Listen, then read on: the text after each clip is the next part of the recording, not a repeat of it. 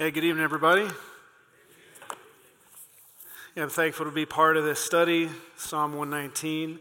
And I wanted to start by introducing you to someone who we worked with from Liberia. His name is Jeremiah.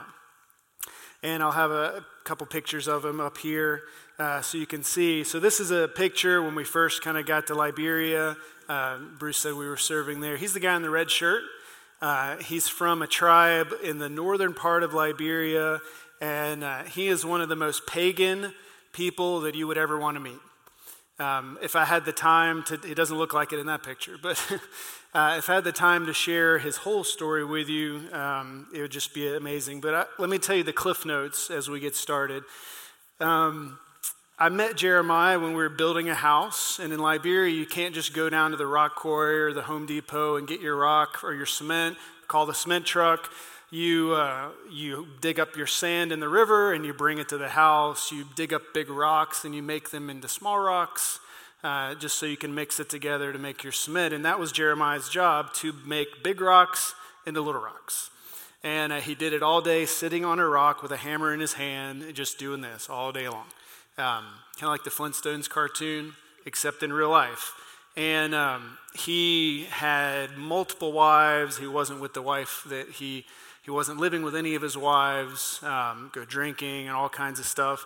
And he would work with us. And every day as we were working, we would have Bible study with all the guys.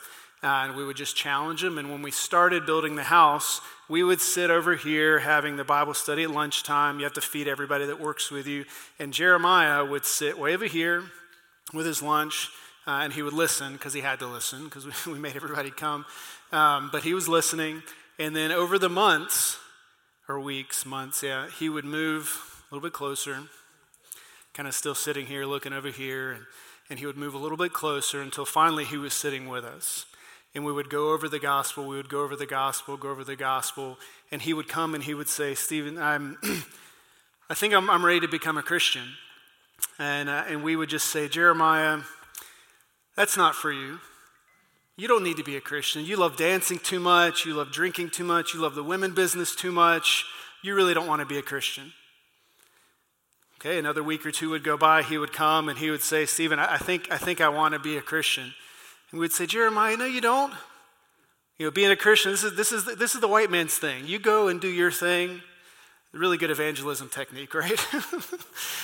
And so over the time, we had Bible study with him, and he said, as we were going through what we were talking about that day, he was talking and sharing, and we looked at him and said, Jeremiah, do you want to become a Christian?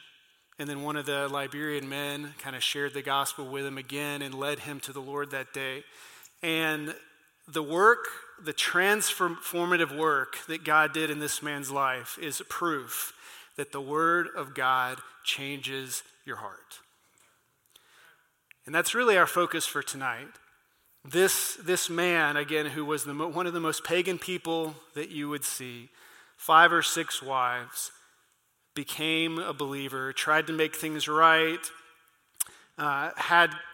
he still had problems in life, right? Had issues of buying land, he lived in a mud hut, he was the strongest guy you would ever want to know, and then he got cancer, and all his strength was taken away. And then he got better a little bit, and then he got pneumonia, ulcers, malaria, and finally passed away. The Word of God changed Jeremiah's heart. Jeremiah developed a deep love for the Word of God. He valued it almost over everything else, but his circumstances never changed. He died with no money. His body was weak, ravaged by cancer and malaria. He had been born in this small village, lived in a mud hut, and he died in a medium village in a mud hut. But now, he's face to face with Jesus. All because the Word of God changed his heart. Even though his circumstances never changed, the Word of God pointed Jeremiah to Jesus, and Jesus became his king. So as I prepared for tonight, Jeremiah kept coming to my mind, and I thought, why in the world is Jeremiah, not the book, but the person, keep coming to my mind. And then as I kind of meditated on the Psalms, I think I realized why. See, Jeremiah's story isn't too different from those who compiled the book of Psalms or the psalmist who wrote Psalm 119. Can I share some thoughts and explain why for a minute? See, when you look at the very beginning of the book of Psalms, we're taught that the one who walks the path of righteousness and meditates on the word of God is blessed. The person that's chosen by the Lord will be fruitful.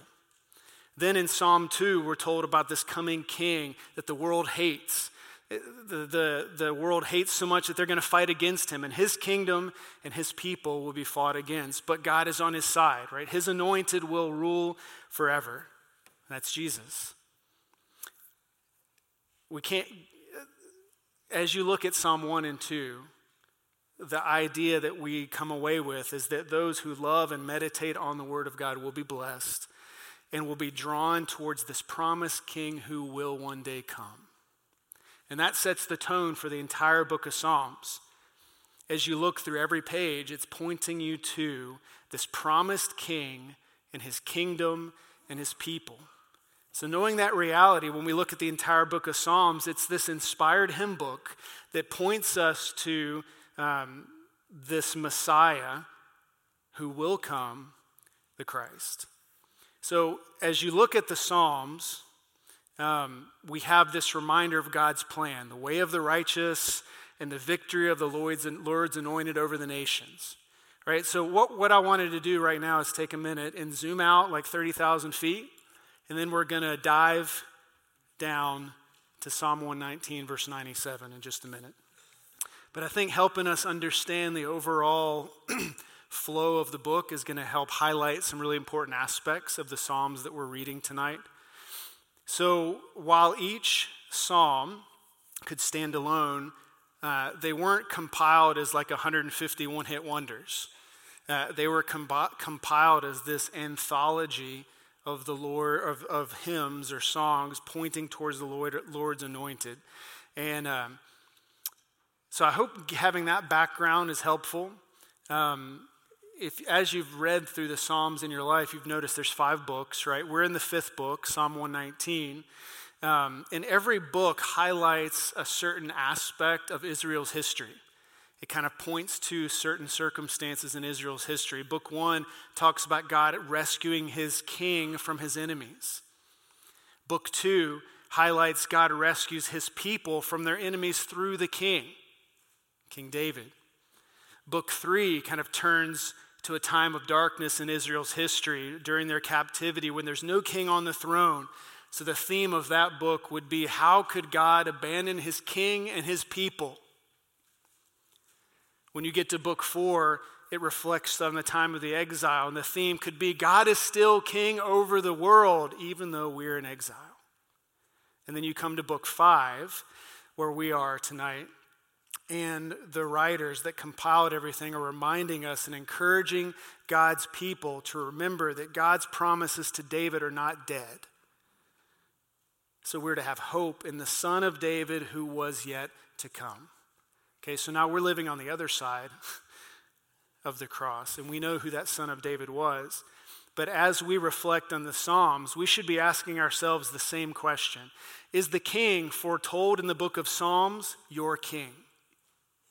Because the Psalms are pointing to him. If he is, then you can boldly proclaim with the psalmist, right, one of the last verses, let everything that has breath do what?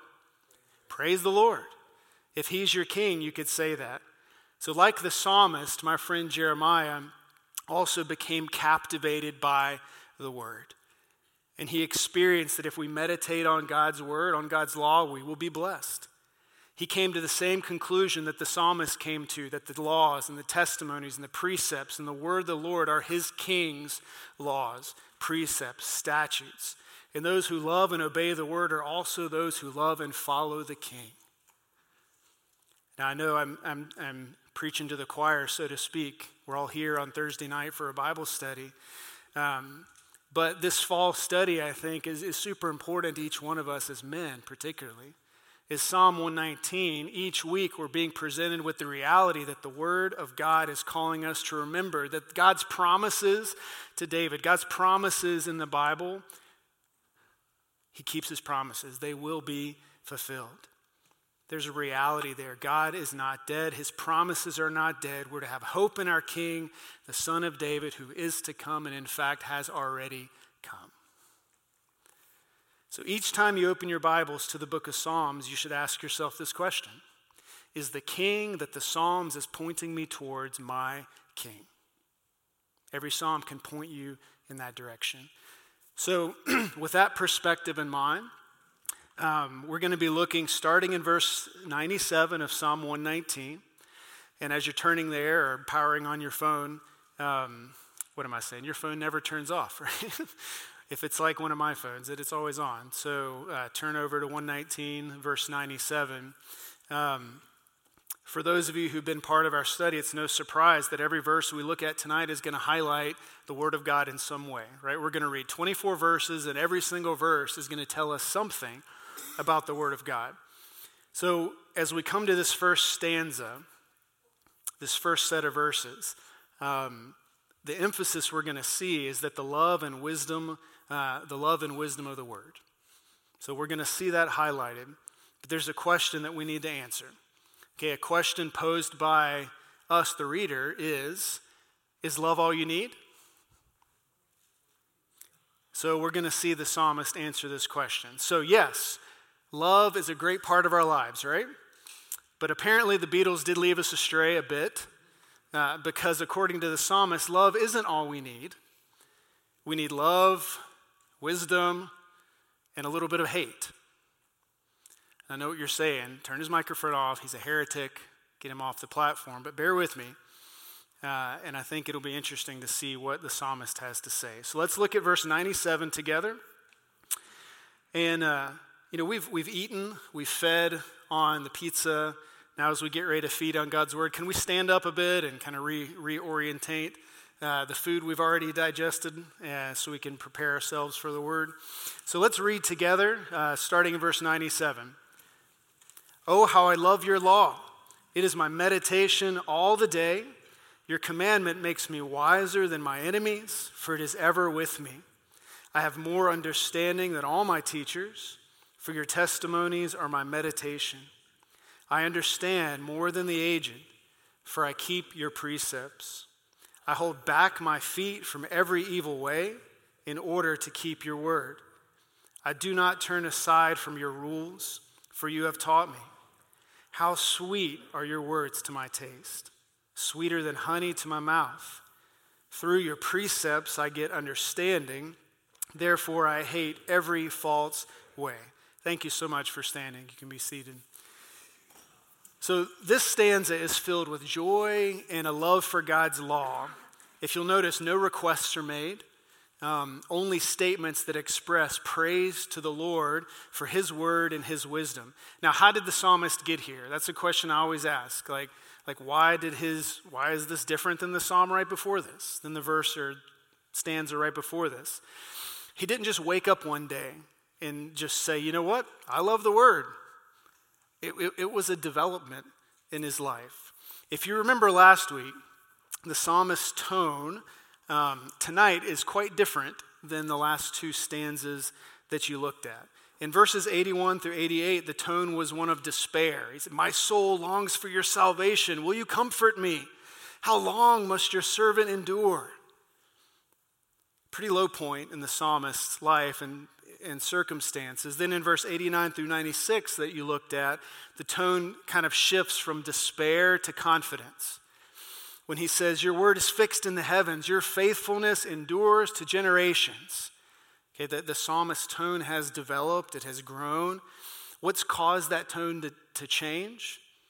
Well, I doubt the circumstances in his life have changed, because verse 95 said that the wicked still lie in wait to destroy him. He's got people waiting around the corner ready to jump him.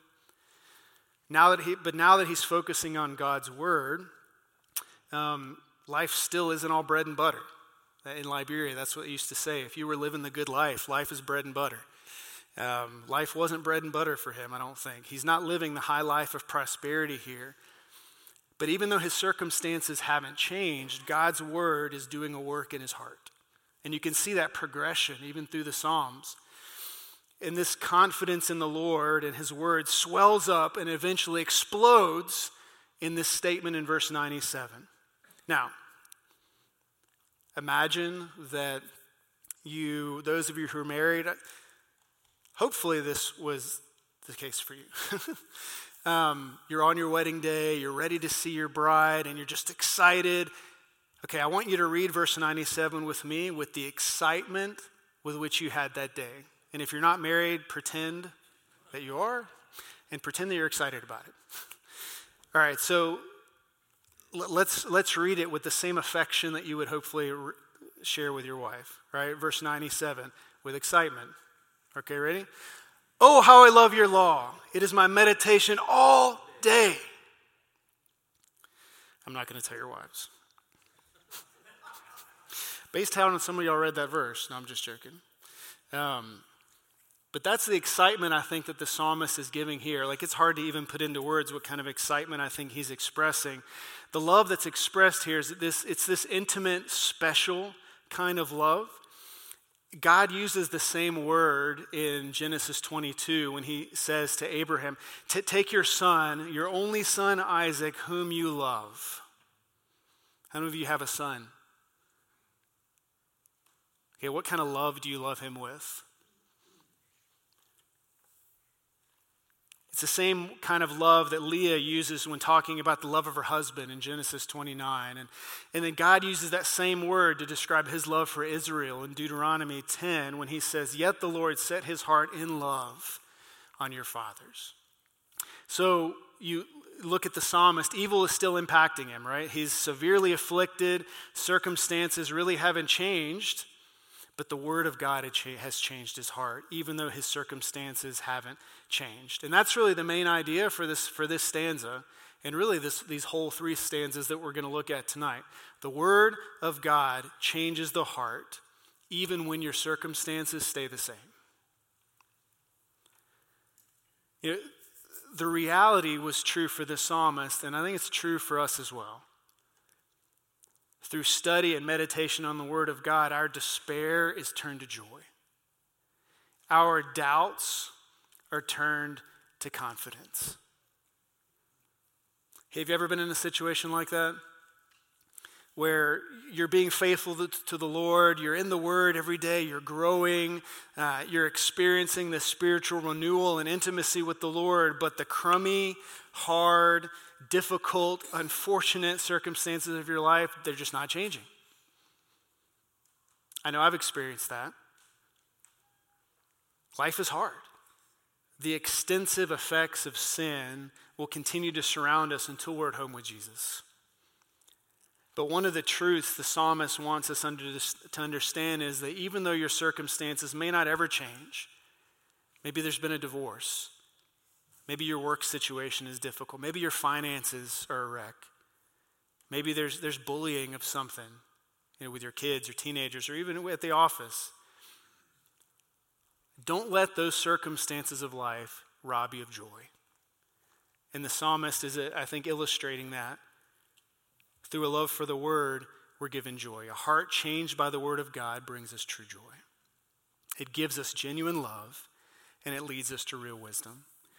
So I want to share a few thoughts about this little stanza before we move on to the next one. And I think you may have some of the ideas there on your handout. I think that reinforces this idea that a heart changed by the word of God brings joy, and that our hearts, God changes our hearts even though our circumstances don't change. In verses 97 through 104, the psalmist shares a few reasons why he's learned to love God's law, and I thought that they would be impactful. Why we should love it too. Now, if you would let me be like kind of a nerd for a moment, which might be all the time, I don't know, but at least for the next minute, if you were to read, if you look in your Bible, do you see how everything's broken up into like two lines? Like you've been looking at it for the whole study now, pretty much, probably in our English Bibles, it's always broken up into these couplets, these two lines.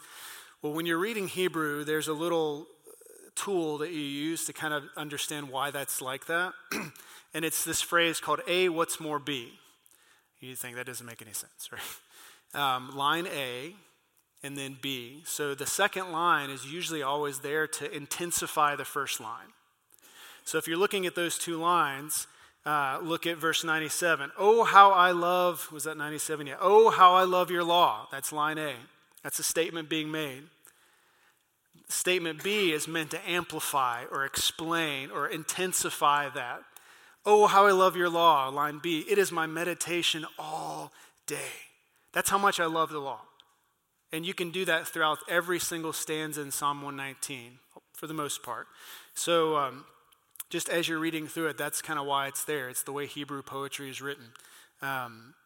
So as we're going through this, I think you'll see it almost explains itself as you're looking verse by verse. But why should we love God's law? Well, verse 98, 99, and 100 give us the idea that it's the source of true wisdom. The psalmist has become wiser than his enemies. Verse 98 tells you that. He's gained more understanding than his teachers. Verse 99 has shared that. He possesses more wisdom than the wise of this world. Verse 100. Now, the psalmist isn't like being all proud and saying like, well, because I've got my Bible, I don't need anybody to teach me.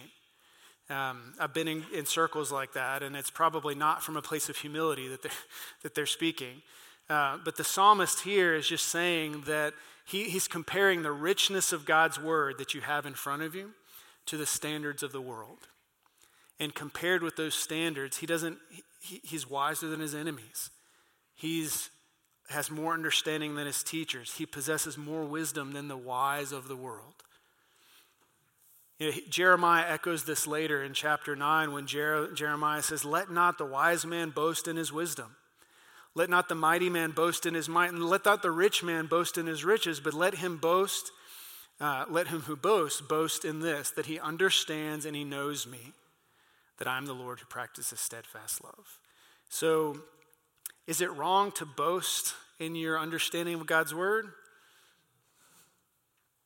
Doesn't seem so, but I guess there's a line that you shouldn't cross. But in the psalmist here, we see this humble, holy pride that comes from sitting under the teaching of the word and having the word as our tutor and our schoolmaster. So as the psalmist submits to the word of God, he finds out that he's been made wiser than even the teachers of the world. So the spiritual wisdom revealed to us in the word is far superior than the wisdom of the world. So another reason we should love the word. Why should we love the word? Because it keeps us on the right path and off the wrong ones. We're going to talk about walking a little bit later. He's able to avoid stumbling into sin. He's gained the ability to maintain faithfulness to the word and its instructions. Why should we love the word? When we study it, we have God himself as our teacher. Then why should we love the word? It's sweet to our spiritual taste like honey. You know, it's reminiscent of Psalm, 19, I think. Now, I've listened to some people that have, I'm going to give you kind of a secondhand story. This isn't my story, but I thought it was good. And I should have asked the Silvers while they were here if they've experienced this. But an acquaintance of mine spends a lot of time in Israel, and he was able to go to some of the younger, like kind of what you would call an elementary kind of grade school in the rabbinic tradition. And when he walked in, the rabbi was sitting there, and all these kids were sitting around him. And they passed out a little piece of paper to every kid, and he went around with this little thing of honey, and he put a drop of honey on all of this little paper. And then the rabbi would sit there and says, this is what God tastes like. And then put the honey in your mouth. Sweeter than honey, even the drippings of the honeycomb. Or in Psalm 119, your word is sweet to our spiritual taste. It's like honey. So those kids grow up with this understanding of what is God like? He's sweet. What's God's word like? It's sweet. He's developed a craving for the sweetness of the structure given by the word. And then one other thing on the screen there, it keeps us from evil, causes us to hate every wrong path. So verse 97 started with, oh, how I love your law. And then if you look at verse 104, it ends with hate. So through gaining a true taste for understanding, the psalmist's palate is now more sophisticated. And he can't stand the taste of anything that's contrary to God's word. He hates anything that is false. As believers, we're to hate every evil path with as much intensity as we love the word of God. The intensity with which we love the word should cause us to hate every evil with that same intensity. Now, sin should be repulsive to us. Sin should make our skin crawl, but it doesn't. For many of us, sin is probably something that we keep at arm's length, just in case we need it. Men, the closer we are to the Lord, the more full of his word we are, the more our sin will make us sick to our stomach. A friend of ours got COVID, and you know how you lose your taste and smell kind of at the beginning? That was a thing. Well, for her, she lost her taste she lost her sense of smell and taste for a bit. And when it came back, you thought, oh, great, now she can smell again. Well, no. Now everything that she smells and tastes like garbage. It tastes like rotten whatever. I don't know what happened to her, but she everything she eats, everything she drinks, it makes her want to throw up. And I thought, man, that's a great illustration. That's a great picture of what sin should do to us. Right? When we're tempted to embrace sin, it should make us want to vomit because we love God's word so much. The sweetness of the word should make everything sinful taste like trash. A growing and passionate love for God's law, for his inspired word, will develop in you a hatred for everything false. Doesn't mean you have to be mean about it, but you can hate it. Be careful. If that's true, I believe it is, right? A growing love of God's word will make you hate sin. If that's true, then the opposite has to also be true. A loving, growing passion for sin will make you hate God's word. Be careful. That can happen easier than you think. We're the ones leading our homes, right? We are the ones that are leading our families, and if it happens to us, it's probably going to happen to them. Men, we have to be careful. The psalmist is pleading with us to love the word of God. He's given us 176 verses in Psalm 119 to persuade you to love the word. So for these 12 weeks, you've been getting it.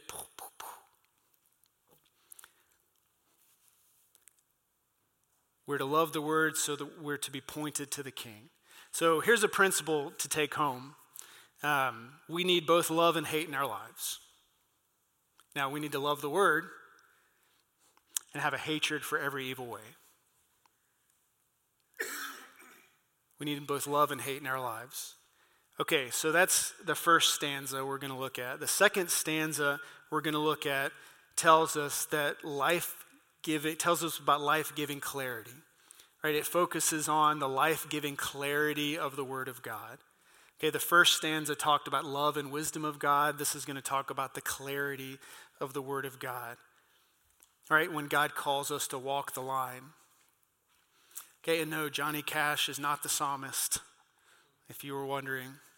If you don't understand who that is, talk to someone older than you are, and they'll explain it.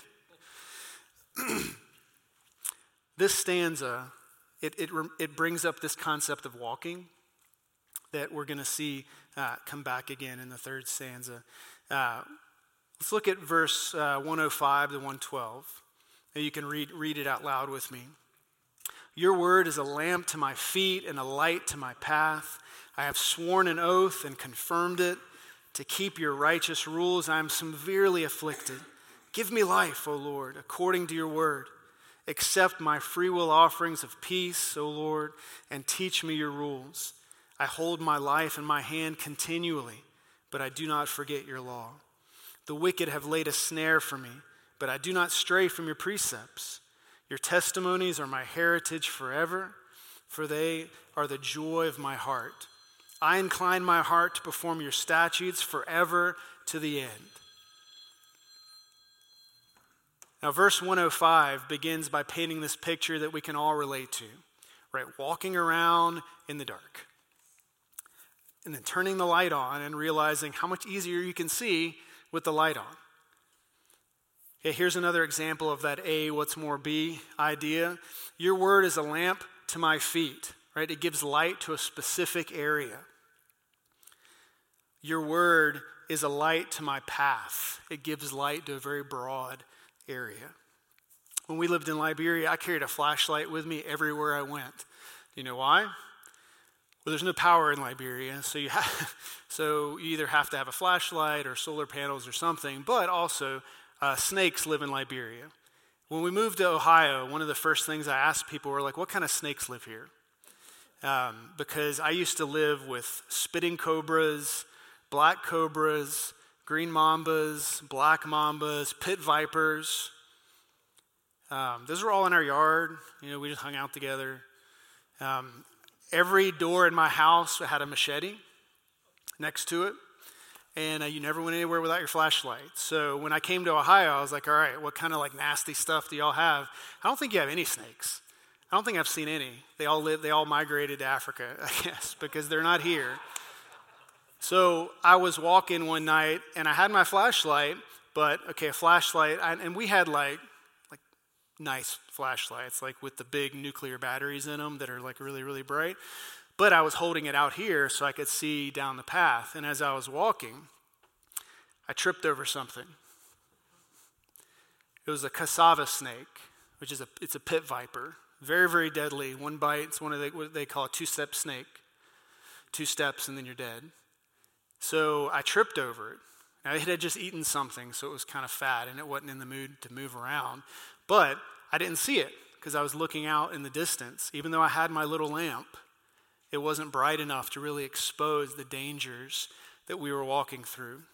And as I was reading through those verses earlier, I can't help but wonder if the psalmist had those nights as Israel journeyed through the wilderness in mind. Because when they were journeying through the wilderness, you might remember during the day, what did they have leading them? Cloud, right? But then during the night, that cloud erupted into fire and was truly a light to their path. Everywhere Israel went in the wilderness, it was well lit, exposing all the dangers, and as long as they followed that light, they were safe. If they had chosen not to follow it, then that wouldn't have been very smart. But as long as the Israelites followed that light, every step was clear. And I think that's what the psalmist is presenting to us here.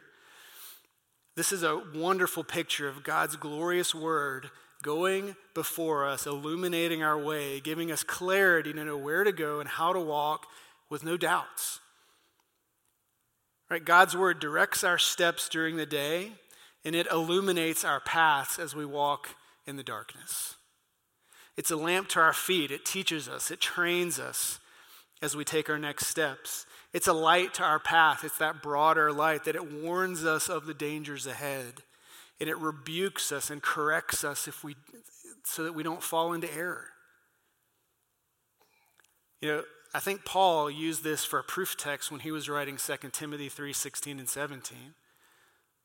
The word of God is for teaching, correction, reproof, instruction.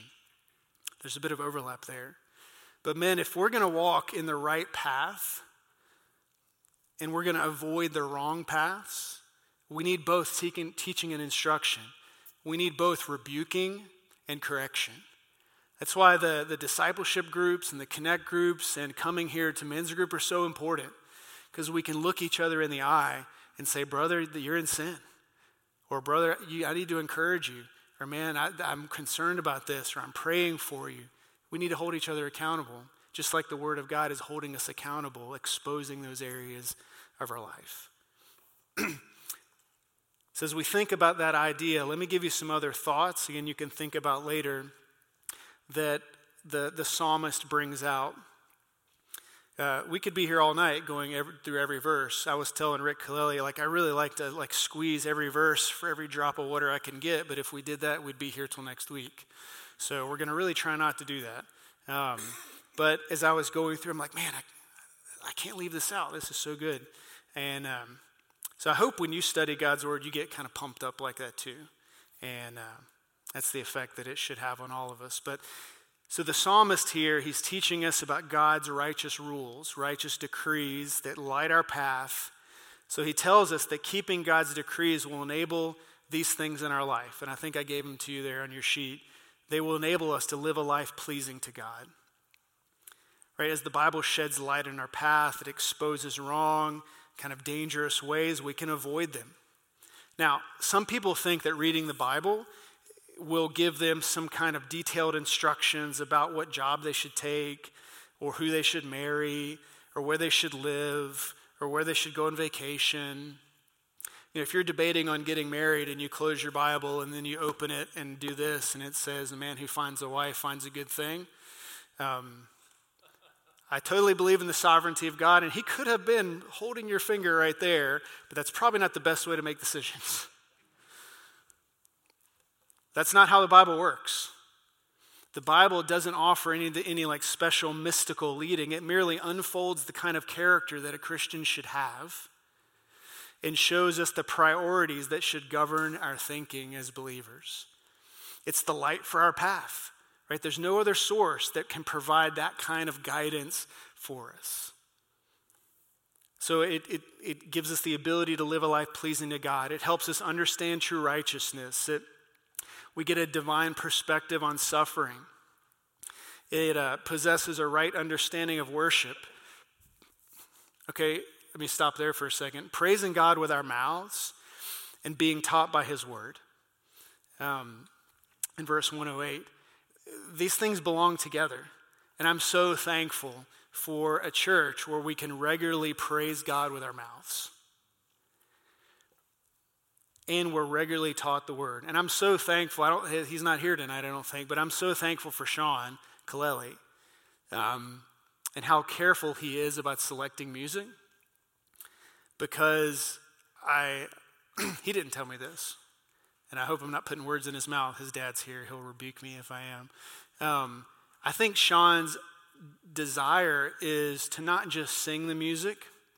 He wants to sing the preaching. He wants the songs that we sing to preach. That's why they're impregnated with the Word of God. They're full of God's Word. Because you know what? As awesome as Butch and Bruce are on Sunday, and as much as they hit a home run and we're listening and are blessed by the Word of God, when most of us leave, we're not singing their outline. But we are singing the songs that we sang. So that's part of worship is that blending of music and the word, singing, the preaching. I'm so thankful for a church that does that. Gain victory in suffering. Have a heritage that lasts forever. These are all things that the Word of God does for us. That stanza ends with this statement of fierce determination. My heart is set on keeping your decrees forever to the very end. The psalmist wants us to keep God's decrees because we will be able to then live a God-pleasing life, understand the nature of true righteousness, and do all those things that we just talked about. Right? There's no special training that we need to understand the word. No ordination is required. When I got ordained, I didn't all of a sudden have this understanding, that fell on me. I probably realized how much I didn't know. After going through all that, I felt really stupid. But they ordained me anyway. So you don't have to be a clergyman or a pastor to discern with. All you need is the Spirit of God within you. The same Spirit of God that Bruce has and that Butch have, that I have, you have. And we can understand the Scriptures. So there's a principle to take home. Then we'll look at our last stanza together. If we're to walk as God wants us to walk, we have to be able to see with clarity. If we're to walk the way God wants us to walk, we have to be able to see clearly. Now, we can only see the right path if the Word of God is shining on it. So the Bible teaches us the way we should go, and the Bible alone is the right way to see clearly. So let's look at the last stanza together. Okay, so the first stanza called us to love the wisdom of God. The second stanza called us to walk this way, or walk the line, It pointed to the path that's illumined by the Word of God. Now the psalmist is going to instruct us about the importance of being determined in our walk. As he says, walk this way. Now, have you ever noticed in movies how some people walk? So how someone walks can tell you a lot about them. How do heroes walk? Chest out, very tall. If you're a hero, they grow a few inches. In the movies, like very tall, very proud, very confident. How does a beautiful woman walk in a lot of movies? They kind of glide. I can't glide, I'm sorry. They kind of glide and float, across the scene. How do villains walk? They kind of creep and lurk, and they have hunchbacks, and they kind of stay in the shadows, sleeking around, creeping along. Well, how should a Christian walk?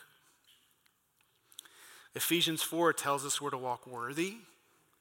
Right? Isaiah 57 says we're to walk uprightly. 1 John 1 tells us we're to walk in the light. Micah 6 tells us we're to act justly and to love mercy and to walk humbly before God or with your God. So the psalmist is saying, you know what? We live in a fallen world. It's plagued by sin. How are we going to follow How are we going to follow and obey God's law? How are we going to love the Word? How are we going to desire our King? How are we going to see with clarity? How are we going to walk in a manner worthy? Well, in verse 113, he says we're to be determined to obey it. To be determined to obey God's law. Look at verse 113. I hate the double-minded, but I love your law. You're my hiding place and my shield. I hope in your word. Depart from me, you evildoers, that I may keep your commandments of my God. You're never going to obey God's law unless from the very beginning you're determined to do it. That's our starting point. We just make a decision to just do it. How many of you seen the Bob Newhart skit where he says, like, the just stop it? You guys seen that? Yeah, that's hilarious. It's kind of the same mentality. Like, just stop it. Just do it. Okay, it's not the Nike endorsement, but it's a determination. That's a starting point. We have to be determined to do it.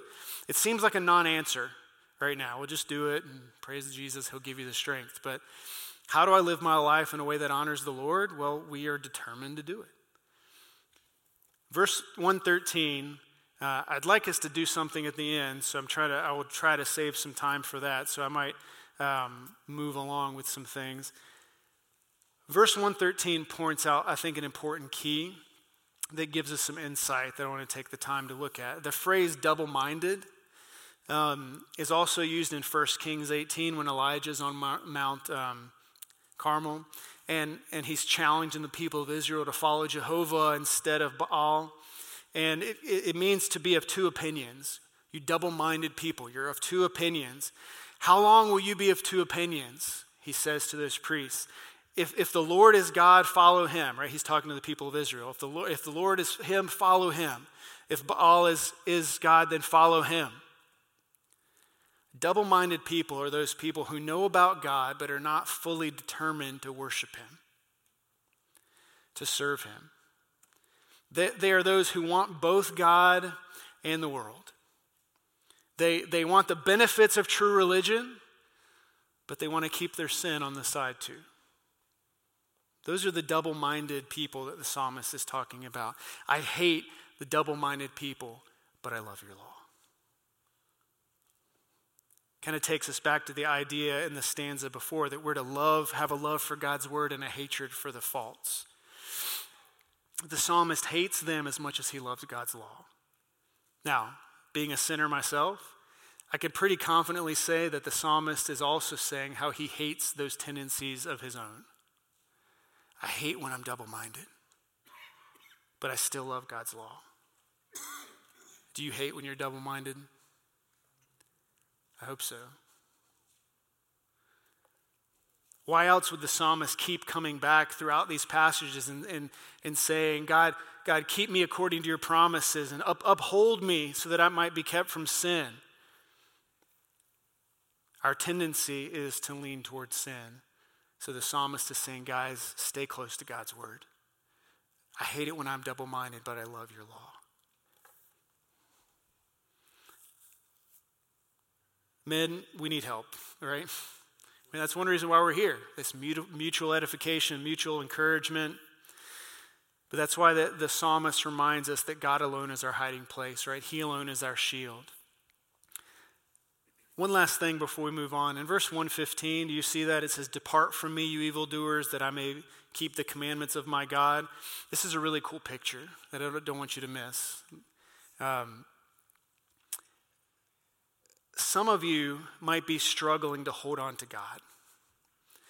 Life is hard. It's hard to be consistent, to be faithful as a believer. Some of us might be struggling to hold on to God, to be determined. This picture he gives us here in Psalm 119, verse 115, is the only time in the Psalms that this phrase is used, my God. And it gives us a really cool illustration. The psalmist, it's this illustration of this. The psalmist has his hand firmly gripping God's hand, but God also has his hand firmly gripping the psalmist's. It's not a one-sided grip. My daughters, they do not know how to hold hands. Whenever I hold my daughter's hand and I'm walking, she doesn't grip my hand. She just has her hand there. It's like holding a stick. It's just there. And it's really hard to hold her hand and walk around that way because it just feels weird. That's not like our relationship with God.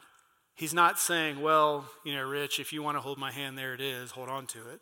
No, he has you in his grip. He is holding you tightly. And that's the picture we see there in the verse. The psalmist is desperately holding on to God. You are my God. And God is saying, yeah, and you're my son. And he's holding desperately onto you. Such a cool picture. Don't ever forget that. God has his hand holding you. You have a couple other things to fill out there on your sheet. If you're a filler, I'll give you the answers to those. But the psalmist tells us in order to be determined, we're to pray for grace. We always have to look to God, right? We constantly need him. And then verse 1 through 18 and 120, I really wanted to show you this. We're to stand in awe of God. If you look at the very last verse, 120, my flesh trembles for fear of you, and I am afraid of your judgments. As you come to these last three verses of this passage, the psalmist's words reflect a reordered view of the world. No doubt, they're a response to his time in prayer. He realizes his inability to obey God's law, as all of us do. He sought God's help, as all of us must do. And now, having spent time with the Lord and seeing how just vain the world is and how great God is, he closes with this statement, my flesh trembles for fear of you, and I am afraid of your judgments. Have you ever had an opportunity that you're standing before and you're just kind of shaking because you're either really excited or you're just really nervous? I think that's not nervous because people are watching, but nervous because of your own inadequacy. I think that's kind of where the psalmist is right here. That's what he's saying. He's not afraid of the punishment from the Lord. Having spent so much time with God, he trembles because how he understands how great God is and how inadequate he is. Men, if we don't tremble before God, then the siren calls of the world are going to be very tempting. As we read verse 120 here, we need to read it carefully. He says, I am afraid of your judgments. It means that we're to stand in awe of God. We're to have a reverent awe of God. We're to be paralyzed by his greatness. Again, I ask you, when you read the word of God, does it paralyze you because of how amazing God is? Do you sometimes just sit there and think, I just can't even think because I'm so overwhelmed by the fact that this transcendent God that doesn't need anything wants a relationship with you. That's amazing. So that should be our default, okay? I've been with God, and he's so amazing that all this stuff of the world just doesn't even catch my attention anymore. So kind of a main idea for this last section, and then I want you to take at least a couple minutes to do something at your tables.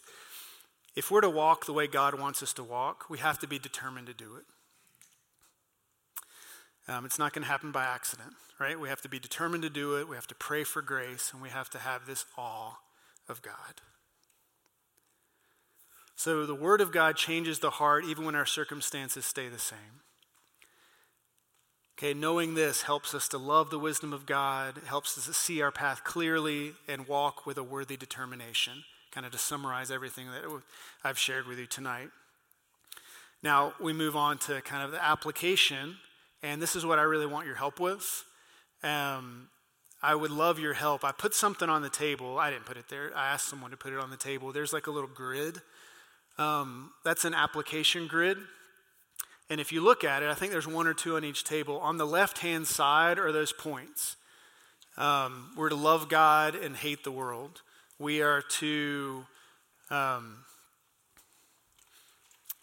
see our path clearly so we don't stumble. Do you see those spots? I think you have it up on the screen probably too. And we're to walk worthy. And then you see the words at the top of the screen. Salvation, Christ, church, family, marriage, your local church, culture issues. Well, this is an application grid. So what I'd love for you to do at your table, pick one of those points. Just one.